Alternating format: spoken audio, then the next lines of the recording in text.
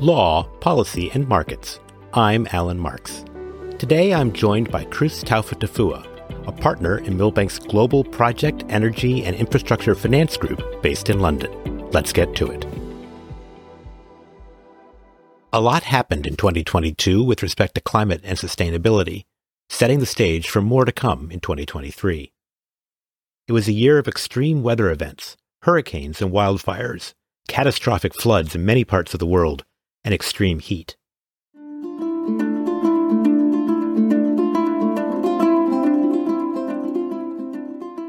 In 2022, energy investments globally rose by 8% to almost $2.3 trillion. Three-fourths of this growth in energy investment was for clean energy, to over $1.4 trillion. And although much of the increase was also due to inflation and higher costs and supply chain problems, we're still investing over $500 billion just in this last year alone in end-use and efficiency gains, almost $1 trillion in the power sector, most of it in renewables, and for investments in grid modernization and energy storage. In the United States, the Inflation Reduction Act was enacted, providing billions of dollars of incentives for renewables and clean and advanced technologies. In Europe and the United Kingdom, new initiatives have been announced, regulating corporate disclosures on climate risks, carbon markets, and sustainable investing. In the next year, we will likely see new rules coming out of the United States SEC, regulating climate risk disclosures, as well as finalization of the new IFRS Sustainability and Climate Disclosure Standards from ISSB. Amid all of this, I attended the COP27 climate conference in Sharm el-Sheikh, Egypt, facilitated greatly by my partner Chris Taufa-Tafua, who has long been a delegate for the Kingdom of Tonga attending UN climate conferences. I wasn't really quite sure what to expect. One question on my mind is whether these large international conferences are really worth the carbon footprint of bringing in 40,000 delegates to kind of huddle along the dry, rocky, barren coast of the Red Sea next to the mountains where Mount Sinai is located. They build up these big pavilions. There are over 150 pavilions just in the blue zone in these big buildings that have been erected temporarily next to the International Conference Center. Separately, there's a green zone for other groups, for non-governmental organizations and protesters and activists to gather. They built 2 different new solar farms to try to make the COP27 renewable, powered by clean energy. I'll point out down the coast, there's still 6 units of a gas-fired power plant that were operating. One of them during the conference using a test for hybrid fuel, meant to be more efficient. We also saw great progress. There was also an establishment of a dedicated fund for loss and damage, which will help vulnerable countries that are hit by floods and by droughts and by other climate impacts. Still to be determined who will pay for it, how much it will cost, but there was real progress made at the conference in some of these areas. And in others, there's simply not enough made. If you look at the progress of countries so far on their climate pledges, there still is a gap between what countries are saying they will do and what they're actually achieving. And as a result, more needs to be done. So while there, I talked with Chris, and let me give you the conversation that we had recorded live at COP27 in Egypt.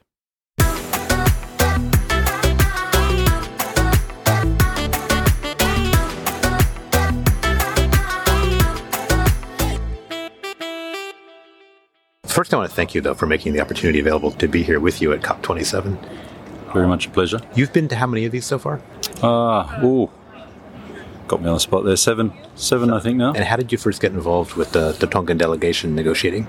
I've been involved doing environmental projects in Tonga for probably over 20 years now, and was a youth activist growing up as well. So Tonga's a small place, passion-led. So if you're interested in the stuff, then there's always scope to get involved.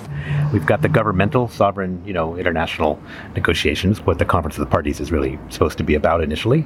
We've got these side events, some of them quite posh, actually, where people who are coming up with new technologies, climate solutions, carbon tracking, what have you, corporates, people interested in financing, carbon markets, carbon pricing, they're having their discussions around this, which are meant to address climate change in ways that either reduce risk or add value, but are, fundamentally private market driven.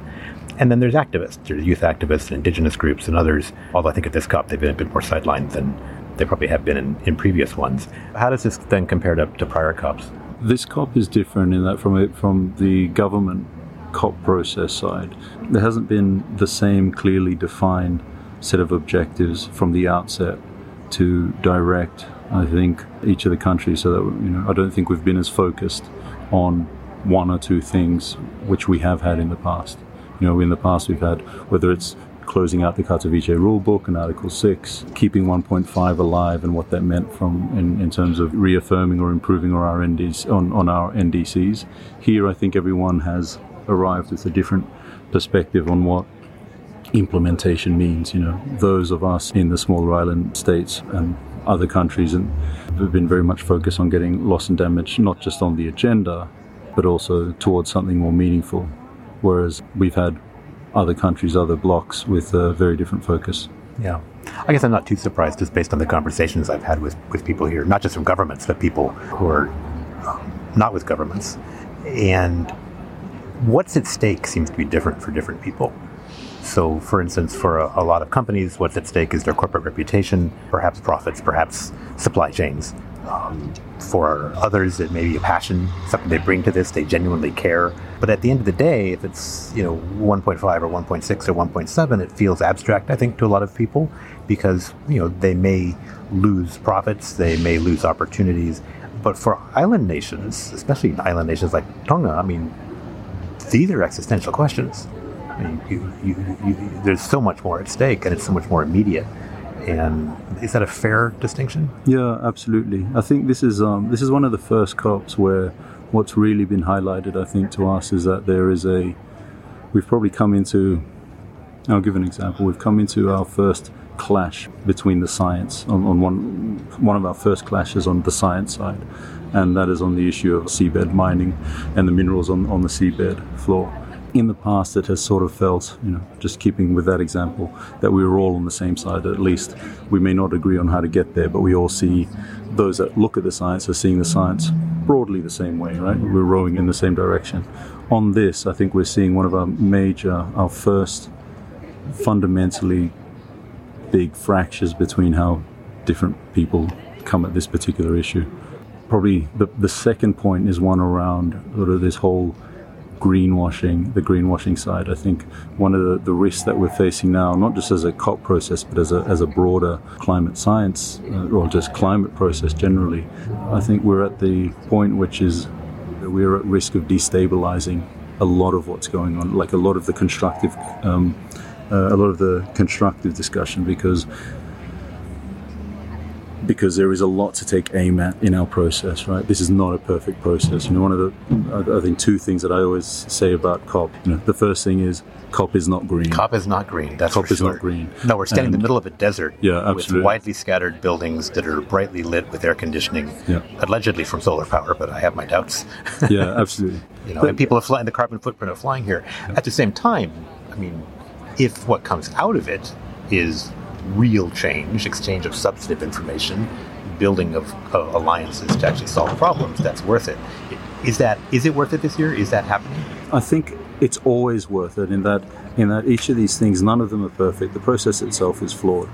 We work within a flawed set of systems, right? So we are set up to fail on making the process itself green. COP is an easy target in the sense that, and very easy to attack in the sense that there is so much that's imperfect, not just about the process itself, us all being here, the footprint of the thing, but also in everything from the climate, the justice. In many ways, COP is a proxy for the broader climate conversation. It's expensive to get here, the accommodation is blown out, getting access to different people, and before you even get into the substantive issues, there is so much that's just in the process and the logistics of being here that in many ways looks like a proxy for everything that's playing out in the broader global context of climate change. Yeah, that wealth inequality among people and among nations, certainly is playing out here. Who has a voice, who's at the table, who decides, it certainly is filtered as a result. Yeah, absolutely. How has this been for you as your first COP? It's a bit of a strange experience. I would describe it not so much as drinking from a fire hose, although there is that sense of excess information and excess viewpoints that are coming. I was talking to some of the scientists, some of the oceanographers, meteorologists, really getting in the weeds of this. Somebody from the IPCC talking about even that there are negotiations among the scientists among how best to present it that are influenced by political factors.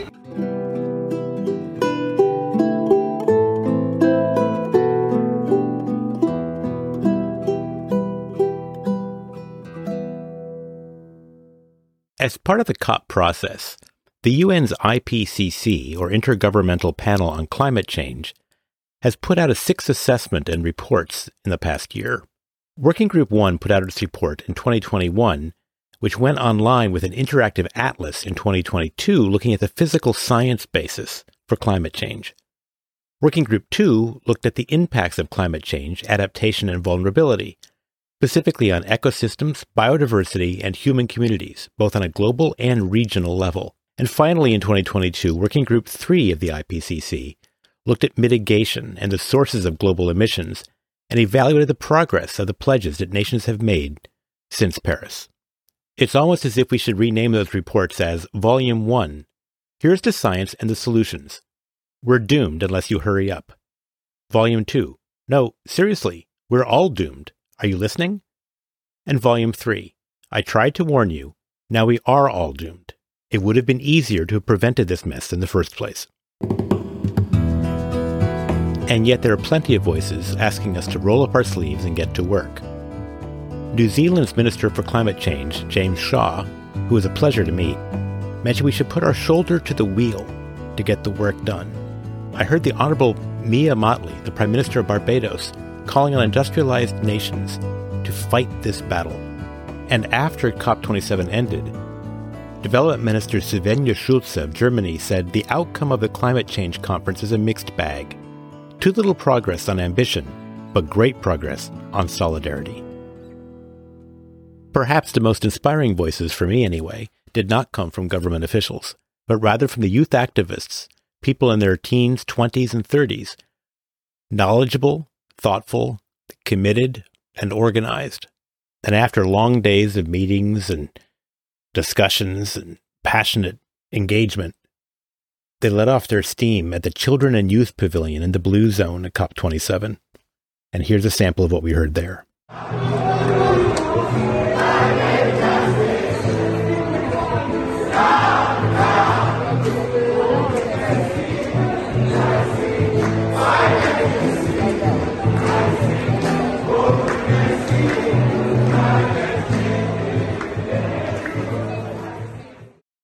The single best piece of advice I received before going to COP27 is really quite simple. Wear comfortable shoes. The amount of walking and standing in line and listening to people at lectures and so forth is really quite extraordinary. Chris also asked me what the best experience was that I'd had there. Here's my answer. I think the best thing for me actually has been bumping into people, whether it's on the buses going back and forth, at the hotels. I had the pleasure of bumping into a California state senator. He used to be my law student, and we talked about climate things. Bumping into people from other countries. I talked to people from Malawi, from people from Eastern European nations, people from other island states. And they all bring different perspectives to this. I think one of the things, too, that struck me, I was on my way from one finance panel to one that was based on science over at the Ocean Pavilion. And I was passing through and heard a conversation that made me stop, and I sat down. And it was people from a religious background and a philosophical background and a community background talking over in the DESA SDG Pavilion. And what came out of it, very alien to the legal or economic way I might tend to, or policy way I might tend to approach these sorts of issues, it was a personal one. And what they were basically saying is climate change is a trauma. It's suffering. And it is suffering manifesting for so many people around the world. How do you keep that suffering from becoming despair? And the answer was, well, because you're afraid. And that fear could cause despair, but instead you realize, you know what, we're all in this together. It's urgent. We have the capacity, we have the tools, or at least we do what we can. I think resilience is when you just do what you have to do, whether it's sufficient or not. And that kind of realization and the empathy of hearing each other's experience, whether it's about extreme heat or wildfires or rising seas or depletion of fisheries, whatever it might be, that listening to each other's stories of the trauma is what creates the opportunity, not just for collaboration, but actually for hope. so that you don't get the hope unless you have that realization and the fear that came from that. It was a very powerful message. Mm-hmm. Emotionally, I mean, you're dealing with this, and you're from a place which is threatened imminently. How do you deal with the emotional kind of the odd juxtaposition of, I mean, you're a lawyer, you're trained to be dispassionate and rational and persuasive, and yet you're in a situation which is inescapably personal and vulnerable. Yeah, sure, and on many levels, although we are trained to sort of separate those things, I think we are best armed and able to address all of this if we come with all of ourselves to these conversations. If I said before that sort of the first rule of COP is that COP is not green, get over it, sort of move on. We still need to turn up. We still need to be in people's ears and the rest. That's important to do. That's sort of rule number one with, I think, coming to any of these processes. Don't expect it to be perfect. Rule number two is sort of related, which is whatever happens, you can't go away having lost hope, right? You're going to hear a lot of great stuff, a lot of bad stuff, and a lot of things which, might not necessarily hold water from a greenwashing perspective, whatever else it is. But it's important that you, in some ways, that you do insulate yourself from it. Yes, you bring the passion and the rest, but you need to be able to keep enough of yourself intact that you turn up again, not just next year, because it's not 365 days between now and the next COP. The next COP is tomorrow and the day after, and our job continues, right? This may be the culmination of things, but it's every day that we are battling these thematics, or in our work that we are doing things to move this process along. One thing I have been struck by is the measure of progress since this process started several years ago by the United Nations and the member states. We were on a trajectory by 2100 for the atmosphere to increase in temperature by over 4 degrees Celsius due to greenhouse gas emissions, and we've cut that in half. It's taken us 10 or 15 years to do that, but as a result of the process, as a result of national policies, as a result, in particular, of changes in the markets in reaction to some of those policies and the technology that's come from it, we've seen rapid deployment of solar power, rapid deployment of wind power. We've seen rationalizations and efficiencies in the use of energy, improvements in water. We've seen that progress can be made. The only issue is we haven't really made it fast enough, and therefore haven't yet gone far enough. But I think the process has enabled us to at least get to where we are. We just have to keep running toward that horizon. Yeah, absolutely. We've sort of held out 1.5 as our stretch goal, and 2 as sort of what many of the larger countries think we should be aiming towards, and that's a big open conversation that's going on and keeping people up through the night in negotiations. But you even have to look at what has been positioned as our stretch goal, this 1.5, and really, if we're being honest and understanding a lot of the science that has come out since 2015, when we first sort of committed to that 1.5. We say in the small islands that we were committed to it. Our science now tells us that actually that 1.5 is not enough. There are a lot of bad things that happen before we get to that 1.5, including the ice sheet, loss of, I think, up to 85% of our corals and things like that. We don't yet know what that all means if it plays out. But I think one of the important messages, and this is starting to get some traction here, is if we're having an honest conversation about what all this means over the next 20, 30, 50, 100 years, 1.5 is not enough. Yeah, we're at 1.1 now. We're already seeing extreme weather events, more intense and slower moving and quicker forming hurricanes. I was at a presentation from NASA earlier this afternoon, and in looking at the concentrations of carbon, particularly over the Arctic, and the effect that has on the Greenland ice melting faster than I think had even been expected before, because the models did not assume the concentrations that we currently have. The models, the methodology of science is fine. It's the data that gets refined as you make the models closer to what's actually happening. The effect of melting permafrost, fires in the Arctic region, what that does to release further carbon from what had previously been carbon stores. That is, I think, something that was fairly scary. By the same token, there are other parts of the planet that will be affected, but are not yet really feeling it in its tangible a way. So I think that's one of the other things that makes it harder, perhaps, for people to envision the importance of these, but otherwise just kind of numbers on a piece of paper or abstract measurements. Yeah, absolutely. I think one of the key elements, touching one of the themes that you brought up there, is what has sort of been missing from the conversation today. Two of the biggest elements that are missing from the Paris Agreement entirely and have been missing from this conversation are the ocean and the role of the individual. Right? So the ocean, we've only just started to understand the science behind the role that it plays in terms of absorbing carbon, but also for a lot of climate, I guess, defensive measures that it serves. And I think what's been missing so far has been our ability to factor in that science into our process, right? Paris Agreement is still silent on the ocean. Yes, we've got for the first time an ocean pavilion, but the ocean, I think, still remains largely a blind spot. There are other blind spots. 1.5 I mentioned. Methane is another blind spot. We know lots about it, but there's very little to actually talk, in terms of action and objectives and key indicators. Well, let's stay with the ocean for a second. I mean, it covers 70% of the Earth's surface. It absorbs 90% of the marginal increasing heat from the atmosphere. It's by far the largest carbon store and carbon sink, significantly larger than even the rainforests in the Congo Basin or the Amazon combined. And yet you're right, there is a lot we don't know about it. Biodiversity too is the ocean is a significant source. Ultimately, we see it for food and other things, but it's a significant source of biodiversity in the planet, and particularly vulnerable. You mentioned coral reefs before.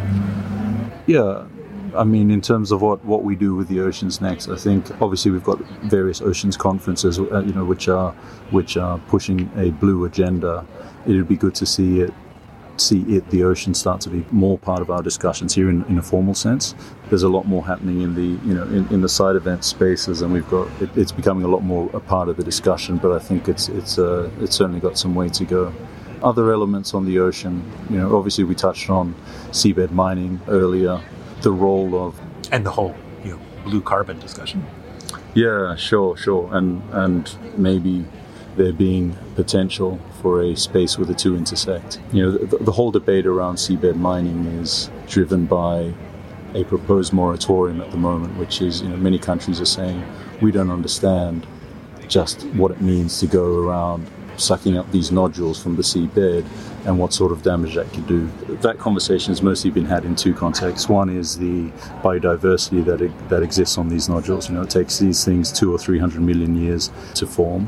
We don't know what that biodiversity, so it's not that like it can be easily replaced. We don't know how that biodiversity plays into not just having intrinsic value of its own right, but also how does it play into the wider food chain, including up the chain through to the photosynthesizing creatures, which ultimately are the foundation for what then feeds a lot of the world and drives a lot of the current blue economies.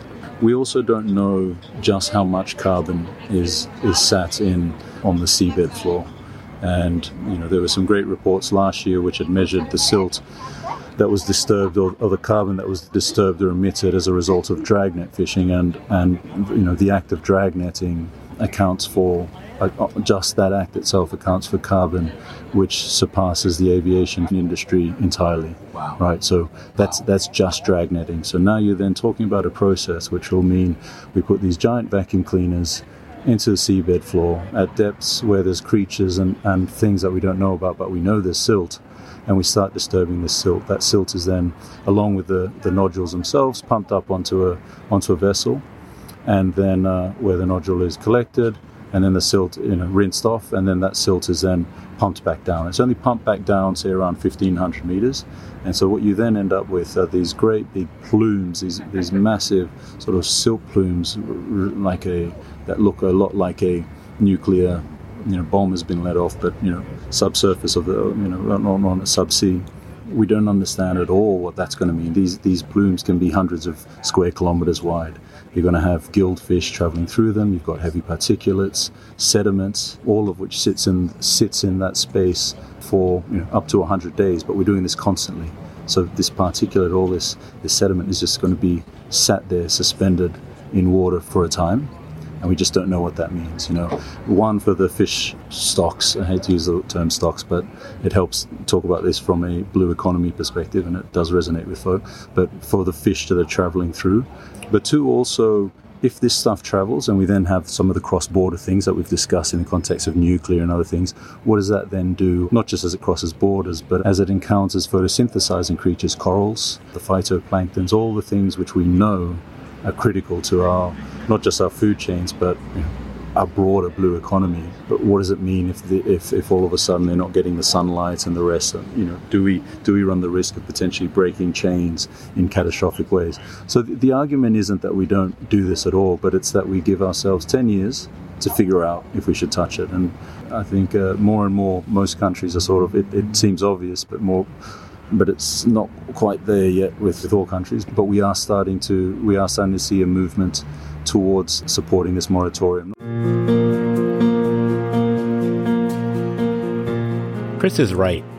The oceans are central to understanding how we can deal with climate change. The oceans trap more carbon by far than the Amazon rainforests of South America and the rainforests of the Congo Basin in Africa combined.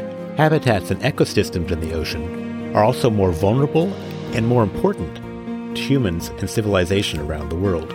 Even if temperature rise were limited to 1.5 degrees Celsius above pre-industrial levels, most of the world's coral reefs and the species they support are seriously endangered.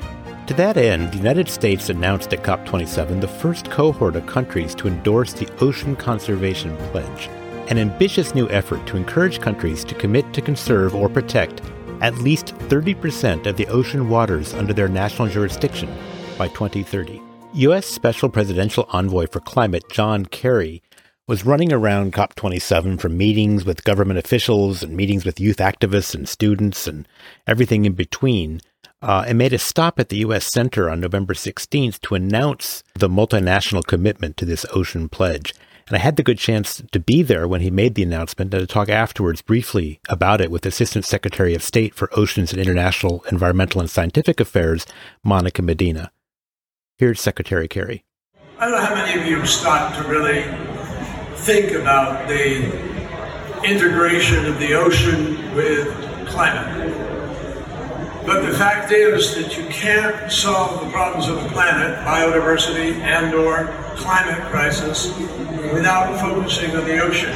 And you can't focus on the ocean adequately without focusing on climate, because what's happening with the climate is having this profound impact on the ocean itself. Specifically, we are putting emissions up into the atmosphere. The emissions include greenhouse gases, obviously, which are pollutants, including particularly coal particulates.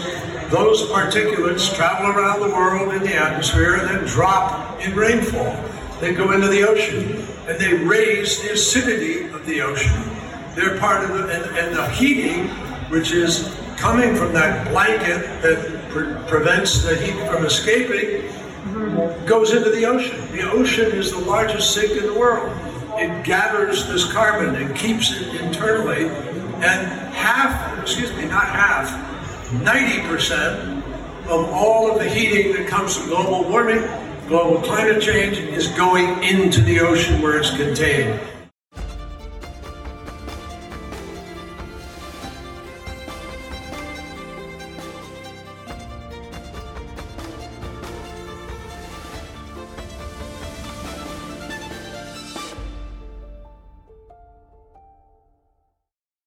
So what does all this say about where we stand at the beginning of 2023 in respect of climate? Personally, while at COP27 in Egypt, I found the various discussions in the governmental and policy meetings in the Blue Zone, in the private sector-focused scientific presentations, and if you could find where they were sidelined in this big circus, to civil society, youth activists, and indigenous groups, all to be insightful, serious, and realistic, but also a little bit siloed, disconnected, and to me, somewhat frustrating at times. At least people as individuals from all over the globe have been consistently curious and open in sharing their knowledge, experiences, hopes, and values. And it's important to distinguish a few themes. First, mitigation of climate change lends itself to quantification and thus to policy and investment decisions driven by science, by data, markets, and metrics. As Mike Bloomberg said, if you can't measure it, you can't manage it. These are some things that can be measured. Greenhouse gas emissions, carbon budgets, probabilistic climate models and scenarios, externalities economically, avoided costs. Although still putting a price on carbon is almost impossible without coherent policies and price signals to markets. Adaptation is more challenging. It has no numerical targets, and costs will depend on the degree to which mitigation works. The costs spiral perhaps unaffordably if mitigation fails to keep 1.5 alive, and allocations of money for adaptation, and who pays, who receives the benefits of the funding, who decides, to say nothing of the important distinction between adaptation and compensation, are among the contentious policy issues in the loss and damage sovereign discussions that successfully concluded COP27. Government policies are stimulating investments at scale, which drives costs down and creates more rapid deployment of capital to areas where investment is sorely needed to reduce greenhouse gas emissions while maintaining the quality of life. And if you put all of these conversations globally together, someone really should make a word cloud of all the buzzwords which we heard this year. Acceleration, transformation, collaboration, scale, a just transition, lock-ins, innovation, market-based solutions, new standards, decarbonization, and ambition loops. And of course, the ubiquitous implementation. I asked Chris at the end of COP27 about his hopes for the progress of investments from governments and the private sector. Not just from governments, thankfully, but also from industry, and hopefully we can see a lot of the finance sector also get behind that, because it's important that we take this time. Yeah, that's great. Okay, well, Chris, thank you very much. I really appreciate it. This has been just a tremendous opportunity to share this experience with you. Thanks, Al. Cheers. As humans, we love to procrastinate, and part of the problem with climate change is that by the time the impacts become apparent, broadly, it may be too late. Yet perhaps we're finally seeing the alignment of public policy, capital allocation from both private investment and government funding, technological innovation, and the more efficient generation and use of energy in buildings, in industry, in transportation, and in agriculture. Thank you for joining us on another episode of Law, Policy, and Markets, Milbank Conversations. Follow us on your favorite podcast platform and learn more at milbank.com.